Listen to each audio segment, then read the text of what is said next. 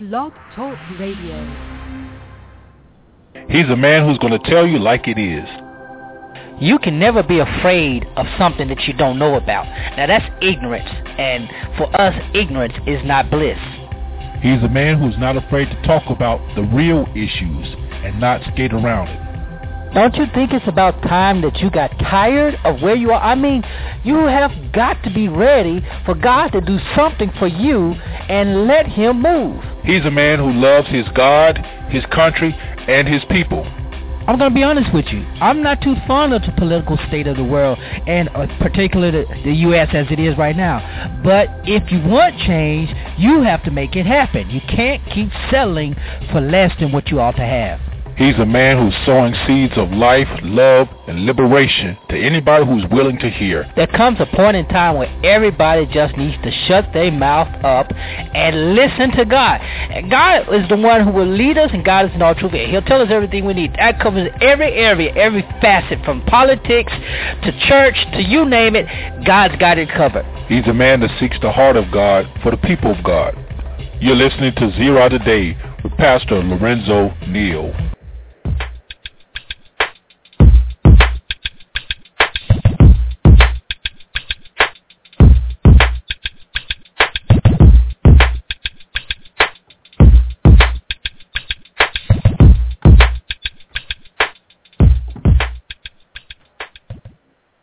Good morning and welcome to Zero Today. I am your humble host, Pastor Neal, hailing from Cajun Land, USA, here to present you with seeds of wisdom, insight, empowerment, and liberation.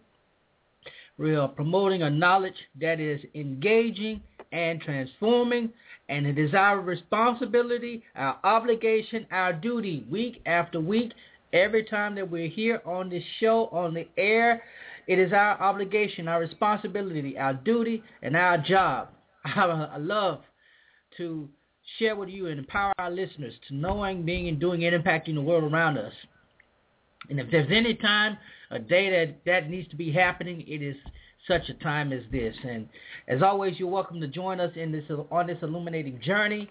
There are several ways you can do it. The main way you can do it, if you would like to get your thoughts, insights, comments, commentary, whatever it may be, on the air live, you can do that by calling the number 347-237-5230. That is the number that you can call to get those thoughts on the air. We also have the chat room open. Simply go to blogtalkradio.com/Zero Today, and you can join in the chat room that is open. We also have, what else we got? We got so much, man. You can get us on the Facebook page at Zero Network. Follow us on Twitter at Prophesy. Hit me up on my email at pastorlorenzoneal@gmail.com. Share your thoughts, commentaries there. We're here. We're ready for you. And we have a good show. We have a question we're going to be asking today. Asking the question, does God call just any old body? Does God call anybody? Doesn't it seem like everybody's just all of a sudden called to preach? We're going to talk about that because it's an interesting phenomena, and particularly God's story about a pastor in Little Rock who, he just did some very strange things, and led his congregation to discover the truth about this pastor, this bishop. So we're going to talk about that and a couple other things. But before we get into the show today, as always, we like to solicit the Lord, petition the Lord in prayer, and we will do so at this moment. God, we thank you for today. We thank you for the end of August that you've allowed us to come to see. 8 months that you brought us through this year, through many times, trials, tribulations. We just say thank you, and we're grateful for it. Now, as we go forth into this episode of the show, God, we ask that you will let the words of our mouth and the meditations of our heart be acceptable in your sight. This is we ask in your name. Amen. Well, happy Wednesday. And like I said in the prayer, it is, man, this year is going by so fast. It's hard to believe that next week we'll be in the month of September. And we got, school has started. High school football games have started in some places. And it's just amazing how swiftly time is moving. And we're getting ready here in the 8th Episcopal District, the African Methodist Episcopal Church. We're getting ready. It is conference season, annual conference season. We're getting ready to make our pastor reports and do all the other things. Some will be ordained. Some will be appointed to different churches. So this is always an exciting time for us AMEs. When it's conference time. So that's where we are right now. And I'm excited about this year that I've had in New Bethel as pastor. The Lord is blessed. We had a phenomenal year. Did some amazing things, and even Sunday, I'm just surprised that the Lord. I just like him. I love him. I love what he does. We baptized 4 children on Sunday, and it's just amazing. They had their father had wanted them to be baptized, and I wanted to make sure they understood what it meant, and they were excited. It makes me feel good when I see kids excited about church and excited about baptism and things of that nature. It gives me a hope. So, I just love that. Anyway, as we get into this show today, let's get into a couple of headlines. I managed to catch the season 2 opening show for Preachers of L.A. Let me take a swig of water on this one. And I just couldn't figure out. I couldn't figure out why they would do a second season. I mean, because I saw the little reunion show, and it was a drama from the reunion show, and I know we got drama. I know there's drama in the church. That's a book called Drama in the Church, by the way, or play, something like. Anyway, I know there's plenty of that, but to see so preachers behaving such on show on a television show, kind of, I don't know, didn't sit too well for me. But so I watched the episode, and something came up about Dietrich Haddon and his now wife, but during the taping of the show, when he was getting married, he had secretly gotten married, and then I think they had another wedding, and Bishop Noel Jones was supposed to officiate, but he was unable to officiate or attend, and so they asked another one of the cast members, Pastor Jay Hayslip, to officiate, and he did, and they were married. And then afterwards, Hayslip discovered that Haddon's wife was pregnant with their second child, and he was kind of upset that they did not disclose that to him. And the drama began from there because Dietrich accused him of judging, accused Hayslip of judging him because he brought up how uncomfortable he was officiating the wedding without knowing that they were expecting a child. And so I could understand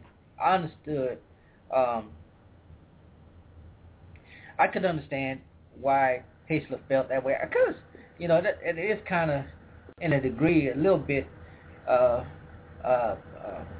confusion. And he was talking about the integrity of his ministry and things of that nature as if he endorsed it. And as a pastor, I can see it. I've married couples who had children out of wedlock. I wasn't as comfortable, but it's the kind of world that we are in. I think that she should have, Haddon and his wife should have disclosed the fact that they were pregnant, but they hadn't even told their family yet. So it is what it is. Having said that, I'm just interested to see how the rest of the season will turn out. I probably won't watch the entire season. I'll probably catch shows. But if you want to follow it, you can catch it on the Oxygen Network. I don't know what station it is, but you can look on your local network and see what station it is. I believe it comes on Wednesday evenings at 8 o'clock, 9 o'clock, somewhere. I don't know. But if you want to catch it, keep up with the drama, you can. It was also an interesting thing. The Bishop McClendon. That dude is interesting. That's all I can say about him. That's an interesting character and whatnot. The adventures that he has in his ministry and personal life. But all preachers are not without personal affliction. And so, hey, it is what it is. But if you want to catch that show, you can catch that show. On the more domestic front, staying on the front. The incident with Michael Brown has come to one conclusion, and Monday, if you call, they funeralized him, Michael Brown, Monday, and it was just interesting seeing the people who were there, and some of the people who got first-class treatment. Well, not some of the people, but the celebrities who were there who got celebrity treatment. How do you get celebrity treatment at a funeral? I mean, that's sitting in, I saw the auditorium of the sanctuary, and, the balcony of that church was packed. And the lower level was, you had seats set aside just for celebrities. And I'm like, wow, really? Is it that? But, that was their time to shine, some, and about all the guys, all the people, the celebrities who were there, Spike Lee, Tom Joyner, T.D. Jakes, of course, our favorite advocate for black rights, Al Sharpton, Jamal Bryant, and I believe the senior bishop Bryant was in attendance, but I know his son Jamal Bryant was in attendance. I'm not sure if he was one of the speakers, but he had previously led a service of some kind, some sort of reconciliation in the city of Ferguson. But his uncle, his great uncle, did the eulogy, and I caught part of it. I didn't catch all of it. You can go on CNN and some other networks. I don't know if one network showed the entire funeral, but I'm sure you can catch it online, YouTube or something like that. But I still feel that they was exploiting him even at the funeral. I just felt it was exploited, and if that was the case, it's a sad thing if that was the case. Now the issue is what's going to happen. We know Sharpton's going back, and he's going to try to find something else to get his head into, and I said that because that's what he does. That is what he does.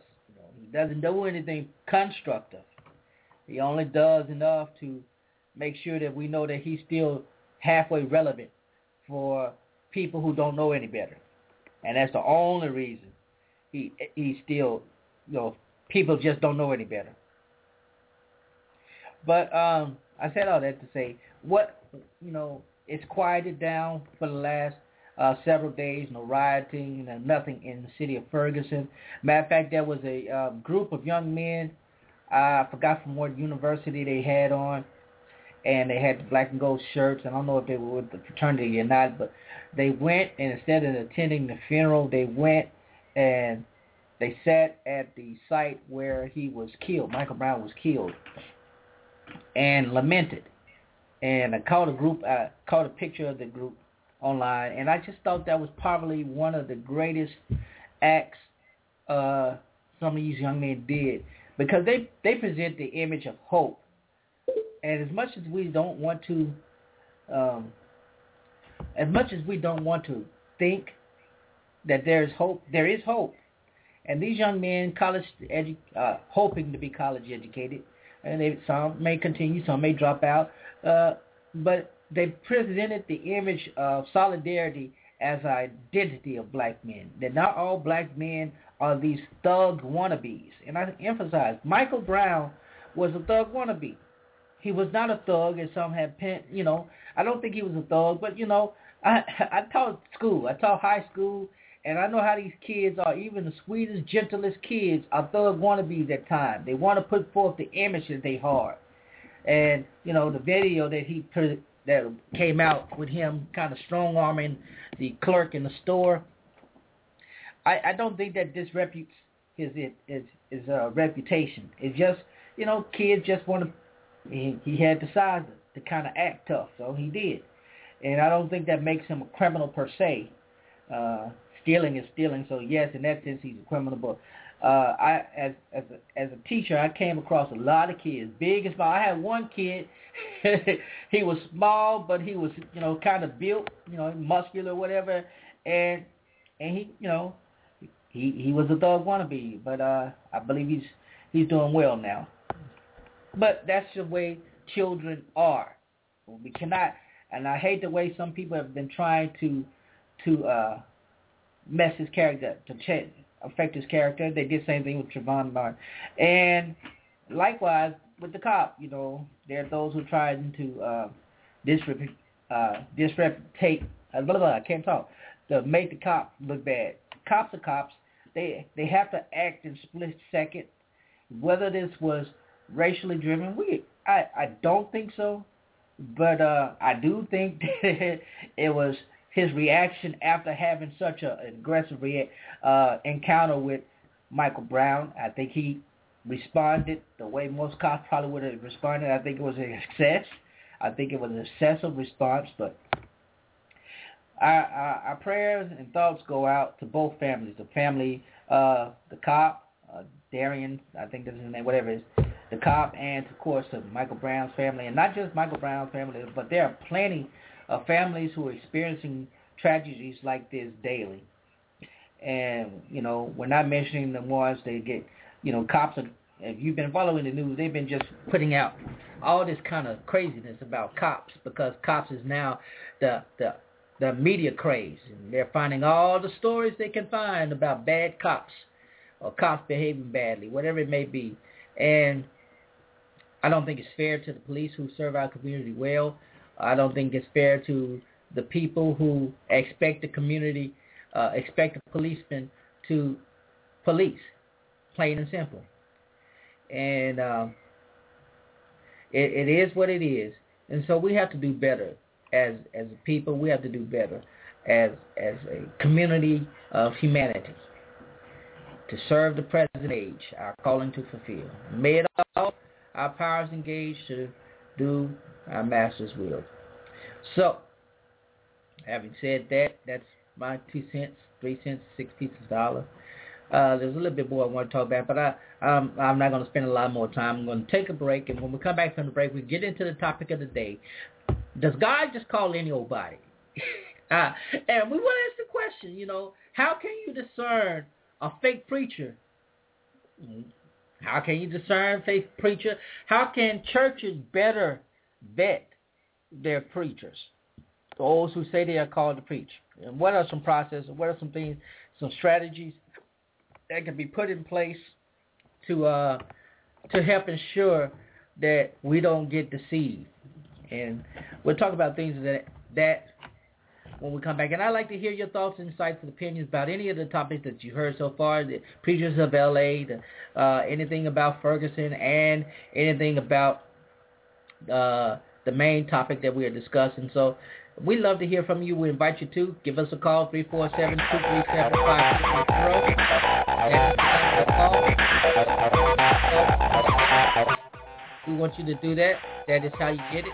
And we're going to come back right after the break.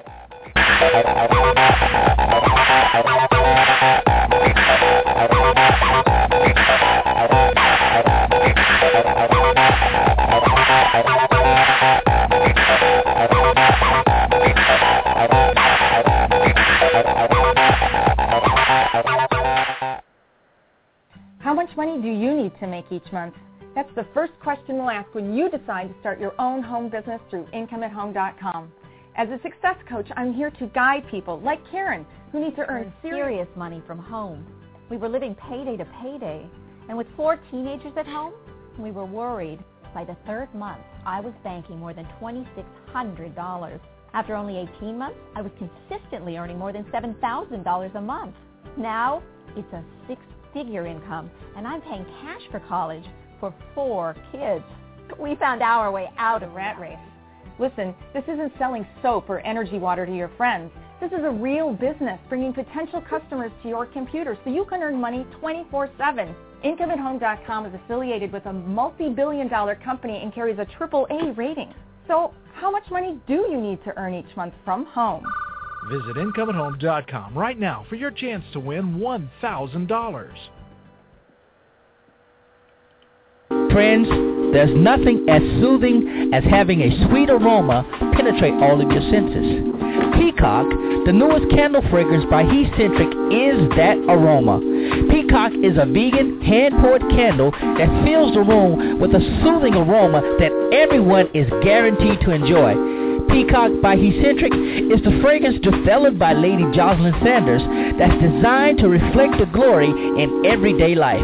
I guarantee you will not be disappointed when you order your candle today from He-Centric. I have one at home and in my office, and I tell you, it's so good. It helps me relax at home, and it helps me concentrate and stay on task in the office. You need to order yours today by visiting ladysanders.com, and while there, also pick up a copy of her book, The Encounter. I'm telling you, you will love both. Peacock by He-Centric, reflecting the glory in everyday life. Who loves social networking as much as you? Identity thieves. They can find your personal information and do some serious damage, like your birthday or your mother's maiden name. You need a new friend, LifeLock. We scour billions of data points every day. And if we discover that any of your personal information is misused, LifeLock is there. Call us at 1-800-LifeLock or go to lifelock.com today.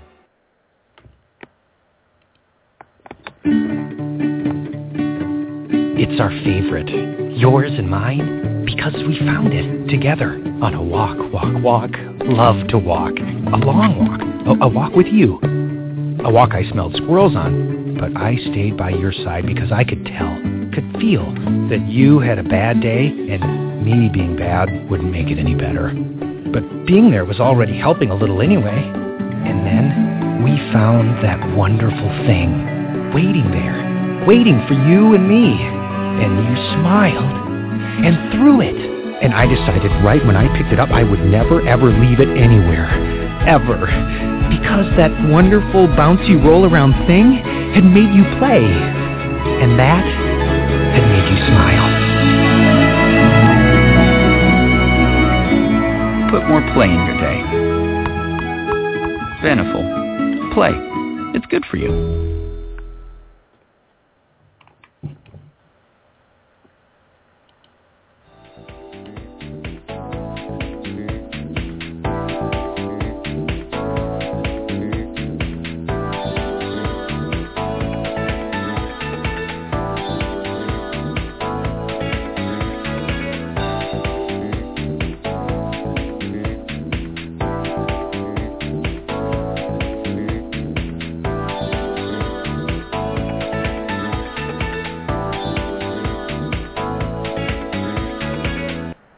All right, good morning. Welcome back to Zero Date. I'm back, your host, Pastor Neal, and it's this great, wonderful hump day here. It's hot, but you know what? I'm not going to complain. I'm just going to go ahead and enjoy the day.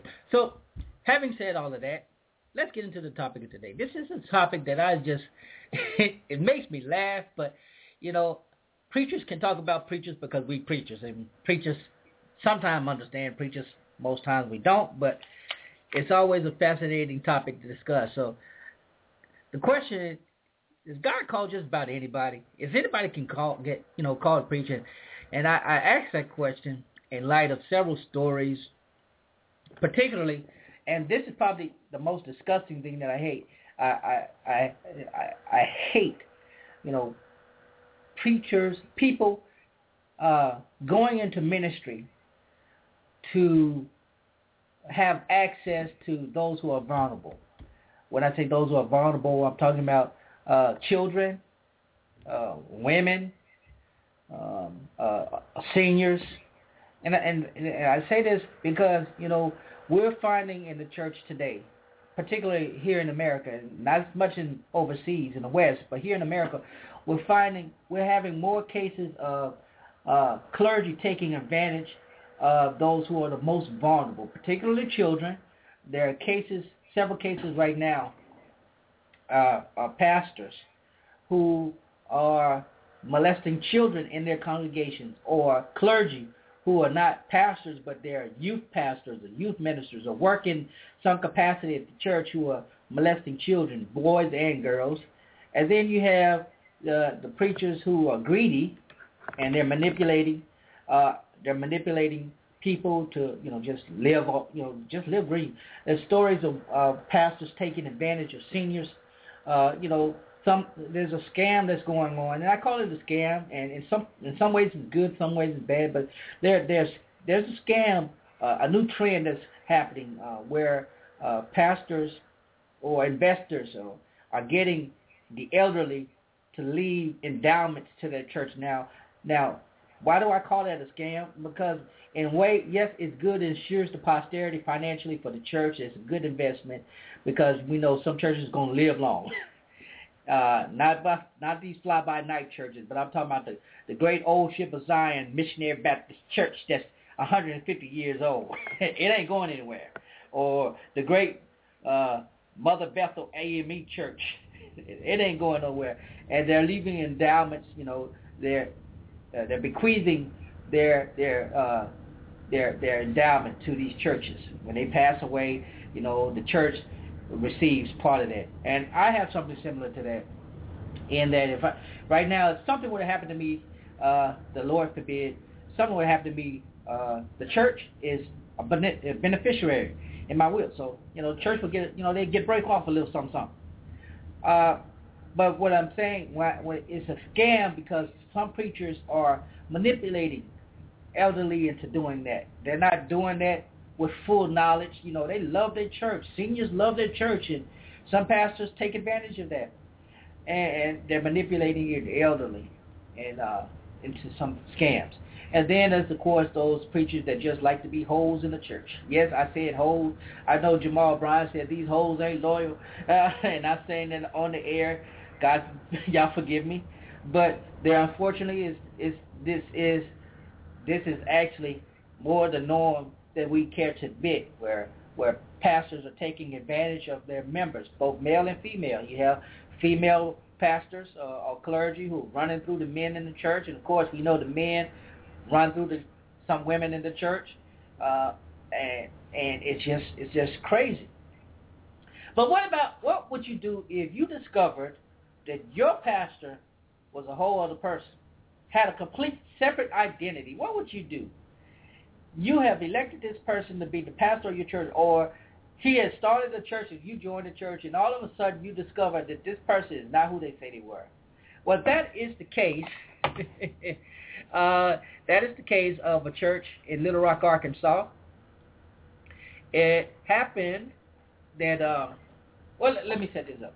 If you've never seen the movie, one of my favorite movies is The Apostle, and it stars Robert Duvall. And Robert Duvall has Billy Bob Thornton in it. And Robert Duvall plays a preacher who commits a crime. He was an itinerant. He did the evangelist thing, and he had his own church and whatnot. But he committed a crime and ended up going on the run. And while he was on the run, he changed his identity, became Apostle E.F. And went to a small town in South Louisiana, started the ministry, launched the ministry, and it began to be successful. People was being transformed, and all of a sudden they finally, the law finally caught up with him. And there's a dramatic scene at the end of the movie where he's in the middle of a church service, he's preaching, and the state troopers walk in, and he continues preaching, and they finally escort him out the church. But all of this happened, and in the process, he had changed so many lives, so many lives. But that was my way of trying to set up this story. This pastor in Little Rock went by the name of what is his name? I just had it. Yes, Carlos Norwood. But he went by the name of Bishop Jacob J. Taylor, and he was the pastor of Power Pack International Ministries in Little Rock. And his members had a sad revelation become disclosed when he laundered some money from a member, a group of members or whatever. I can't recall the story. I got the story. There's several places, but I went to one of my best sources I go to is Church Folk Revolution. You can go there, penpreacher.com, and find that story among many other ones. My good friend TJ and others on that and that group do. Now here's the thing. So this bishop, whose real name was Carlos Norwood, was supposed to go into a joint business venture with one of his members, but he took the check that the members gave and he forged the check, whatever he did. He embezzled the money to do something for a car, either purchase a car or get car tags or something for his personal use. And they caught wind of it. Of course, they found charges, and in the process of finding charges, not only did they discover that he was a level 3 sex offender, but they also discovered that he had started several other businesses and nonprofits that were defunct, and he was using them as money making. But he had also was on parole in the state of California, and they finally connected the dots and saw that this person, Carlos Norwood, is this person, Bishop Jacob J. Taylor. And these people had been sitting on him preaching. Their children were there, and they discovered that he was a registered sex offender who was not even supposed to be in the presence of children. And not only that, but he was a crook. He had an arrest record. He was on parole. He had not violated his parole. He was regularly checking in with his parole officer and was still, and nobody uncovered that this was this person. That Carlos Norwood and this bishop was the same person. And it's scary to me to imagine such a thing. It's scary, and I sympathize. I can't empathize with them, but I sympathize with these people who not only got swindled financially by this man, but got swindled spiritually by this man, who claimed to be a man of God. And, we hear the stories. I hear plenty of stories of preachers gone bad. You're going to hear those stories. Preachers gone bad, preachers doing bad things, et cetera, so forth and so on. But the problem, I believe, always begins at the beginning. When a person comes to a church and say they are called to preach, how can that church determine whether or not they are? Now, and I get this all the time now. I was called to preach as a child. I accepted my call to preach when I was 12 years old, and I went through a 4-year, it took me 4 years. My pastor let me shadow him for 4 years before he licensed me to preach. Now, I was speaking, but I wasn't preaching. Some of you may say, well, that's the same thing. Well, when you're a child, it's not really the same thing. I was, doing a youth day here, youth day there, speaking at schools and assemblies and things of that nature, before I spoke behind the pulpit. And when I was speaking behind the pulpit, I learned. I spent so much time. My pastor had made sure that I understood the question. When I went to him and told him that I was called to preach, first thing he said, well, did you ask God for a sign? I'm like, no, I didn't ask God for a sign. Was I supposed to ask God for a sign? I just believed I was called. He said, go back and ask God for a sign. And the Lord will show you a sign to let you know you were called to preach. And he told me what his, when he did that, what the Lord showed him. And so I believed, and I went back, and I didn't get an immediate sign, so I kind of got scared and discouraged because I knew I had this feeling, this sense that I was called to preach.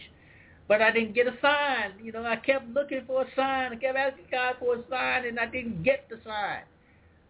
Not then. Eventually, the Lord showed me something that I credit as being the sign, and I can't recall it well. It had something to do with trees and the sun, and if I tell you, you think I'm crazy, but just know I believe that to be my sign. And I shared this with my dad. My dad shared the sign that the Lord showed him when he was called to preach and things of that nature. So the question is, how do we vet a preacher? Now, in the political world and in the corporate world, you don't just up and become a manager. You don't just up and become a CEO. You don't just up, even if you start your own business, you have some kind of background, some type of experience in what you're doing. Either, like if you're going to start a restaurant, you're a cook. You cook in the kitchen or, you're something of that nature. You don't just up and say, well, I've never cooked a day in my life, but today I'm going to open a restaurant because I felt led to be a chef. But that's how it functions in the church. The ministry is the only place where you could just have no experience whatsoever, come up with any kind of story, a testimony, and pronounce it before the people and say, God called me to preach. It is the only place where you can have no experience whatsoever and say, the Lord laid it on my heart to do such and such ministry, and now I'm pastor. It is the only place in the entire world of all kinds of entities. It is the only entity that allows anybody to say that they're called to preach. I know, and when you look at it from that perspective, it is very, very scary. And in spite of this, many people, even after being vetted, some people still slip through the cracks. You're not going to get every last one, and I'm not saying that is possible, because even with some of the best systems in place, and even after some people have been in for years, some still slip through the crack. What do you mean by that? I'll give you my church's example. The African Methodist Episcopal Church has a system of examining when people who announce that they are called to preach. We have a process, and it's usually about a 5-year process. Usually, that's if you have all your everything in place perfectly. It'll take you about 5 years to get the ordination of elder in the African Methodist Episcopal Church. And if you don't, it could take up to 10 years because of some of the mandates and the requirements to enter ministry here. It's not a simple process. I've had several persons express interest to sit under my ministry. and when I tell them, say, well, you're welcome to sit under my ministry. But if you're going to be a part of our ministry, this is the process that you have to take. And most of them skip, they jump the boat after realizing that it's not an easy process. And I wish it was easy, but it's not. But I started this thing young, and I was licensed and ordained when I was young. I think I was a teenager. I was a child, preteen when I accepted my call to preach. I was a teenager when I entered full public ministry. And I was, I think it was 20 when I was ordained, the first ordination as a Baptist. And I never forget this. Dr. L.K. Solomon, who was the pastor at Indiana Street Baptist Church in Pine Bluff, Arkansas, he was the dean of the presbytery for the district that I was in. He was the moderator, he was the dean. When I came in, after being examined by the pastor and by the church, and they recommended me to go before the presbytery, he looked at me and said, "Is this a joke? This is a child." Because I did look like a kid. I mean, I looked like I was about 14, 15. But Dr. L.K. Solomon, I had been trained properly. My pastor at the time, Dr. R.J. Licey Jr., the second, he was my pastor. And Dr. Licey, if you're listening, hey, bruh, appreciate all you've done for me. And I got to give him a shout out. And Dr. Licey has stood by my side, and he was like, he's got it. We've examined him. That's why we're presenting you to him to you. And, I answered the questions of all the interrogations because there was a bunch of the preachers there. And they just, they came down on me hard. And, after they had my background information and things of that nature, and they approved me. And Dr. Solomon later preached my ordination sermon and ordained me as a prophet. and I was blessed. I was one of the few young college preachers who was able to preach in his pulpit, because he didn't allow just anybody in his pulpit. And there's some friends on Facebook who would attest to this. He didn't allow, and I had the privilege to preach in his pulpit on several occasions while I was a college student. So, and the Lord blessed when I joined the African Methodist Episcopal Church again. Had to go through that process and was reobligated under Bishop Frederick Talbot and ordained an elder, and went to seminary and all of that stuff that I had to do to go through the process. But you'd be surprised how many people don't want to go through the process. And how many people, that's why they start their own church. They don't have anybody to be accountable to. They don't have to say yes, sir, to anybody. They just start their own ministry and find somebody to validate their ministry, whether they know them or not. I'm under such and such covering. I'm under such and such covering. I'm an apostle, and God called me. Yeah, right. God called you, but you still got to be accountable to anybody, somebody. So I sympathize with those members of the Power Pack International Ministries, Ministries International, whatever it may be.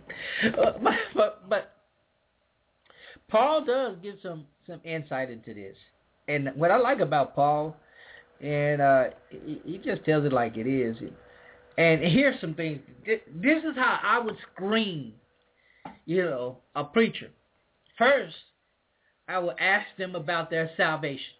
How did you know you were saved? What did you know? And don't give me that I just felt, I prayed and I felt, or I got delivered for such and such and I knew. No, sometimes that's good, but that may be an experience that not lead to your salvation. How did you know you had a saving faith in Christ? That's the first question I would ask. How did you know that you had a saving faith in Christ?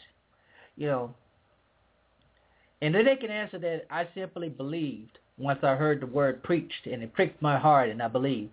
Then, that's acceptable. If they give me a roundabout answer, I'm going to be skeptical. The other thing is, everybody has a testimony. And I know a lot of people, a lot of these preachers, they like to talk about how they were once in the streets. And I never had that experience. My testimony, I never did drugs.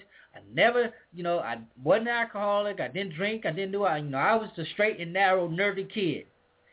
That is not my testimony. I've been a church boy all my life. I grew up in the hood, so I observed some of that stuff, and my brothers may have engaged in some of that things, but me personally, that's not my testimony. My testimony was not I was a whoremonger and got delivered. That's not my testimony either. I wasn't there. When I tell you I was the squeaky clean church boy, that was me. One of the few. It probably existed. So I don't have it. But when people share their testimony and they share things like that, they share that they were delivered for such and such, and that now feel called to minister in the gospel. And I say, okay, that's good, but does that mean that you're called to preach? And some people get mad at me when I say yeah, I'm glad that's part of your testimony, but does that mean that you were called to preach because you felt being delivered, you had a greater calling to do something? Well, maybe you just need to tell your family members to stop doing it, or tell your neighbors, or, serve in an advocacy group of some kind, or, an addiction group of some kind. Maybe maybe it's not called to preach. Secondly, I know a lot of people who are just charismatic. They can draw a crowd, and they can keep the crowd's attention. I was watching a video of a guy who was giving a commencement address for his college, and when I tell you this guy sounded like a preacher, and I'm not sure if he was one or not, but he went through the ABCs of life, all the way to Z, and by the time he got to Z, folk were ready to shout. If he had an organ, they probably would have put a little run to it or something like that, egged them on. I don't know. But it was a wonderful speech, but But did his articulation and his oration make him a preacher? And I think about all these comedians who can imitate the black preacher or singers. The blues singers can tune up and hoop just as good as preachers, but does that make them a preacher? Yeah, you know, think about Al Green. This is probably the best story. Al Green has this experience with the hot grits. And upon recovering and recuperating from that experience, he realizes that he had been dodging his call to preach, and he enters the ministry. And in entering the ministry, you know, he starts his own church, and the church is still thriving today. He has not left the ministry. He has still had a successful recording career, although some have questioned, you know, whether he should be recording secular songs as a preacher. But hey, you know, he's an established soul artist. It is what it is for him. That's how he made his income before. That's how he should, well, I'm not saying he should continue to it, but, you know, a lot of people made babies to him, so that's the way it is. But Paul presents, you know, Paul gives this challenge.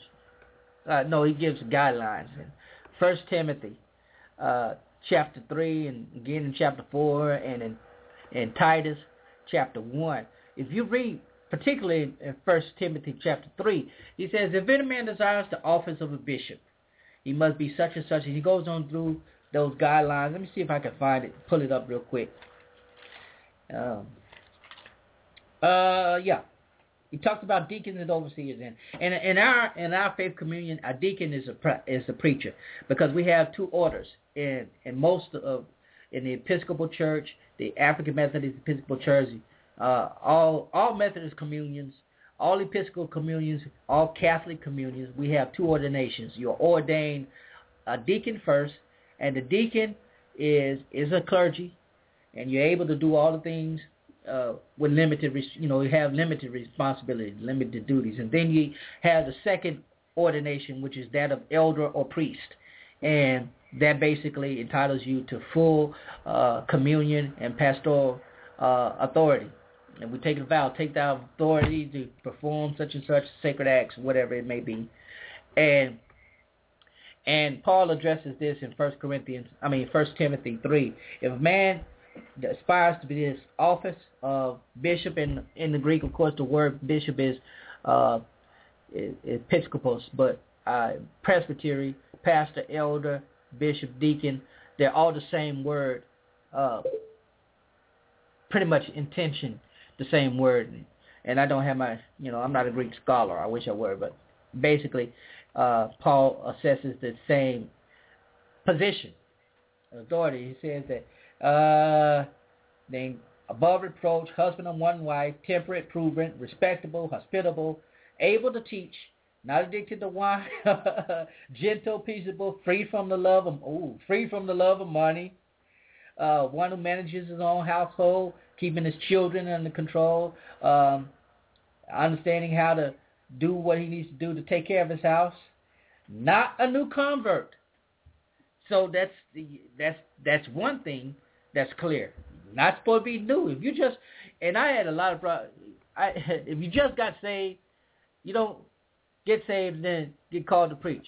Now, some people use Paul's own experience against him, because if you go by text in Acts chapter 9, Paul is converted.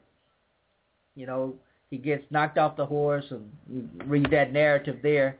You see the experience that he has. Then he is blinded, his eyes are open, and shortly thereafter, he begins to preach Christ, shortly after his conversion. And some people use that narrative to kind of cancel out what he says about being a novice, because it implies that Paul himself was a novice when he began preaching. But Paul was a rabbi, and Paul understood that having had it explained to him through scriptures, he understood through scripture what Christ, the meaning of Christ.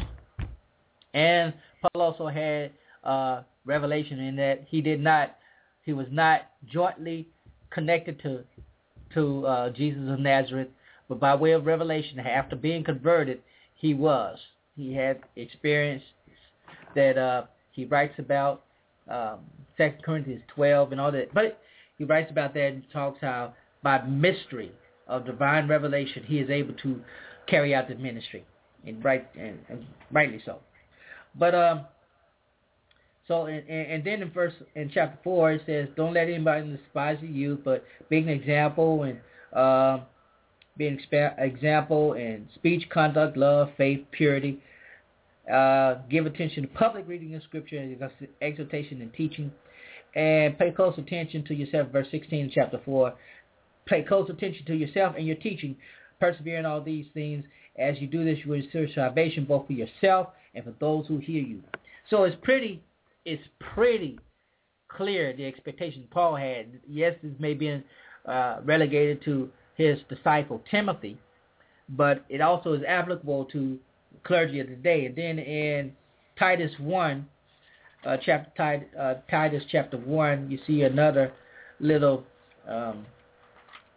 Paul pretty much regurgitates some of the same expectations of ministry that he writes in Timothy, to the letter, to Timothy in his letter.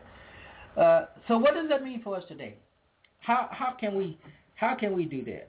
How can we, as clergy and as church members, how can we rightly discern whether a man or a woman is in ministry for the right reason?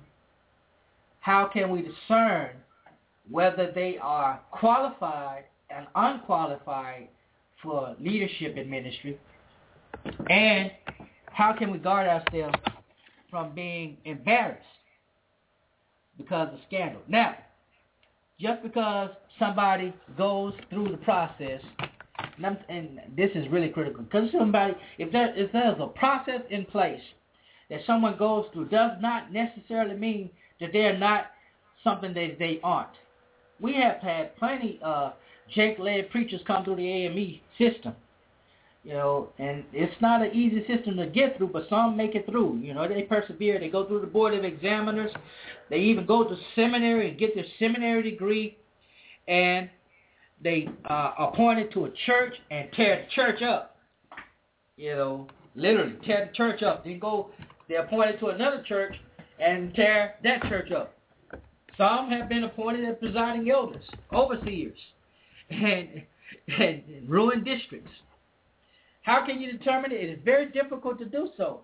But one thing that can be assured is that at least there should be some kind of process in place. This is some things I suggest. First of all, you need to be able to see some things. Observe marital and family relations, their relationships. How do they interact with their wife, their husband, their children, their friends? Because this is a key to how they are as an individual. If they seem controlling to their wife or to their children, well, it's kind of hard to say that for children, but if they seem not so benevolent towards their children, if they're not giving, as Paul said, due benevolence to their wife, then that should be questionable. That you need to question that. If, because I know a lot of preachers and families, they love the fake, because on Sunday morning, even when I was married, my ex-wife and I, we could fake to appear to look happy for 2 hours on Sunday. And I'm sure there are a lot of couples that do that. But just you can interact. You can discern some things. And don't be afraid to question the background and their calling. Don't be afraid to ask them the hard question about their calling and their salvific experience. And don't settle for some cheap answer. Not anything long and drawn out. One of the things I do, and it's partly required, it was required, not so much required, but if you go into seminary, it's required, to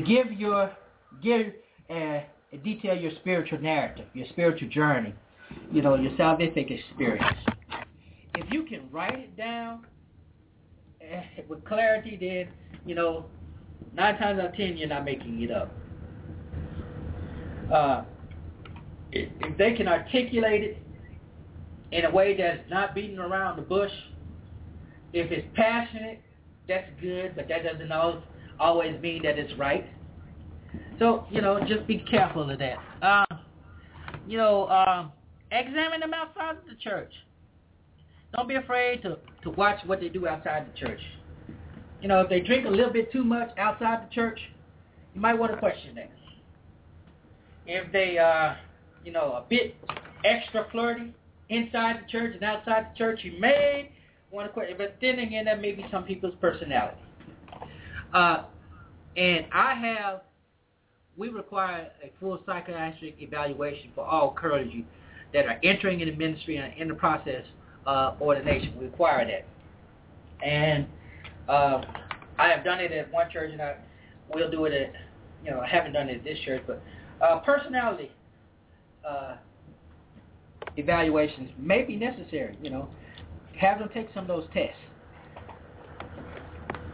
Series or whatever it may be. Listen, I got to take a quick break, and I will be back right after this.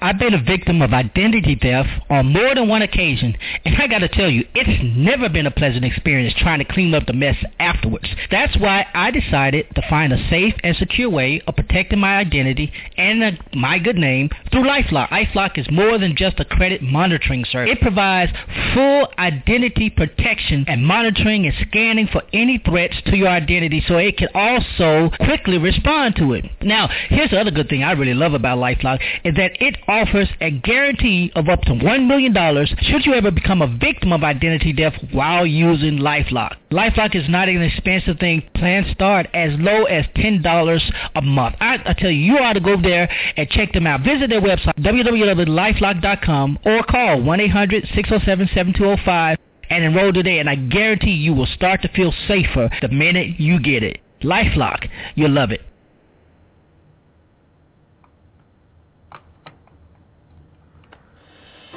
Jackson State University is not just another university. It's a community. It's a family. And that's not all. Jackson State University is a national leader in biomedical research and development, with world-class science, math, engineering, and technology departments. At Jackson State University, we're leading the way in technology and innovation. One Jackson State University, changing lives one student at a time.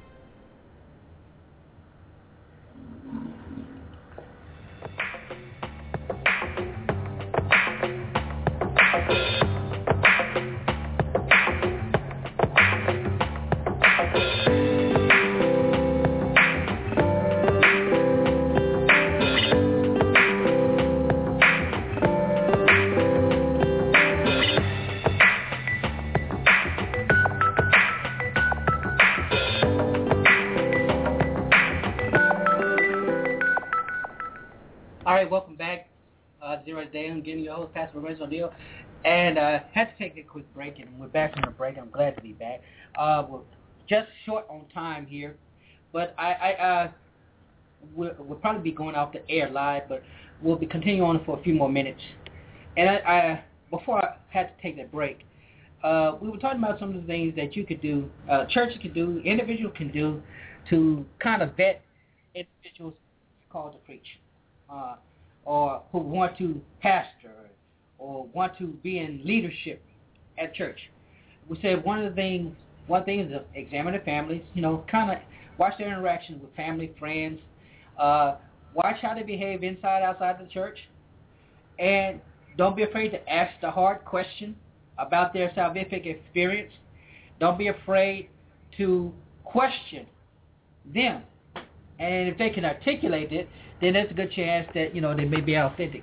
I was telling you, we have the psychiatric evaluation that's required for all preachers, all clergy who are entering the ministry and in the process of ordination.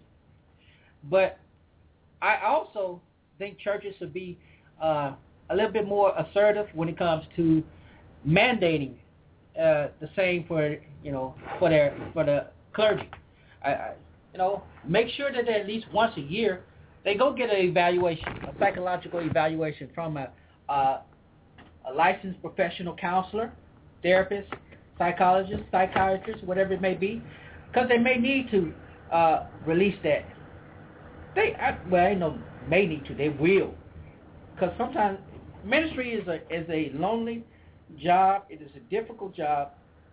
It ain't the best job. I don't know why some people think it's a fancy, because it isn't. But I think that, along with a full national background check, federal background check, that the FBI go through, run the records, and see what comes up. And it amazes me how many people, how many churches know that pastors have criminal history and allow them to pastor. Now, I believe completely in redemption. I know about redemption. I know God can save, He can deliver and make you a new creature, because that's what we advocate as Scripture says. But still, there's some who is just, they'll use it just to use it to take advantage of people. And unfortunately, sometimes we find it's too late. We have an incident that's going on right here in Mississippi that's interesting in a way. There's a pastor who has been accused of raping a juvenile while he was working at a public school here in Jackson. And he was alleged to have raped this child, and he resigned from the job that he had with this local school, local public school. But he did not resign from being a pastor. And the church just came together not long ago. They came together, and they were deciding they were going to have a vote as to whether to put him out or keep him. And I believe they had so many, I don't know how many members they had, but they had enough persons that required two-thirds majority, and about 50 people voted to keep him as pastor. He has been indicted. He has not been convicted yet, but he has been indicted. He turned himself in, and, he was arrested. He is out on bail. He's been preaching. And the members decided that they would keep him as the pastor. Now, it was not determined whether they would change their decision if he gets convicted. Well, I hope they do, because if he gets convicted, that means he'll have to do jail time. And people were calling these church members crazy. They were saying, y'all fools, because you have this preacher who has been indicted, and unfortunately this is like the third one within a very short amount of time that has been indicted of such thing. And one was driven away from his church. The other one, I think he quietly stepped down. It didn't make the news, but he quietly stepped down. It made the news for the black church community, but it didn't make the news. This one made the news. But the conflict is whether the people were following their heart, because they believe that he's a man of God and everybody makes mistakes. That's their logic that most people are assuming, and they, everybody deserves a second chance kind of thing. We reported to you a story not long ago about the pastor down in Florida who had 5 different chances, And in each chance that he had at every church, he molested another child. And then his new church, in order to keep their pastor, decided that they would ban the children. They would not allow the children to come into the sanctuary, and the judge recently amended the pastor's probation so that the children can be supervised in the service. But it calls the question, are we just that desperate to have people preaching that we will allow them, we'll just allow them even if we know that they're living immorally, even if we know that they're not living up to expectations, small expectations. I mean, that we got preachers not even living to small expectations anymore. It used to be, it was okay for them to drink and to smoke, when they did it outside the church. But, they're not even trying to hide the fact of doing that. Stuff like that. Now, I got to wrap this up because we've gone over time. I think, this is just me, if we are better at demanding holiness for ourselves, and I'm not talking about legalistic, no legalism stuff, where the only outward things matter. I'm talking about an authentic sense of holiness and sanctification for ourselves, based by faith, that we would then see the same with the clergy that we aspire to have in our church ministering to us. I think it's just that fair. We cannot have a double standard, and which is unfortunately has been happening, where members can live any way they want to, but the preacher has to be specific, greater than the member. To set the equilibrium straight, I think that has to create the balance. The members have to demand holiness and greater sense of holiness and sanctification for themselves before they demand it for the clergy. And I think that would help some. But there'll always be somebody who just saying they called to preach and somebody gonna give them a chance just because of that. But we have to be careful. We got to do better. And this is not a black church thing. It's not a white church thing. It's unfortunately it's both, anybody. And so that we just need to do better. But anyway, I hope everybody have a wonderful rest of the week. We are we won't be on air next week. I don't believe we'll be on the air next week. We're getting ready for our annual conference, so we got a lot of stuff to do. But we'll be back when we get back out of annual conference and have some wonderful topics. We got some great people that we'll be interviewing coming up in the next several weeks. We got some great shows, topics, and we want to hear from you.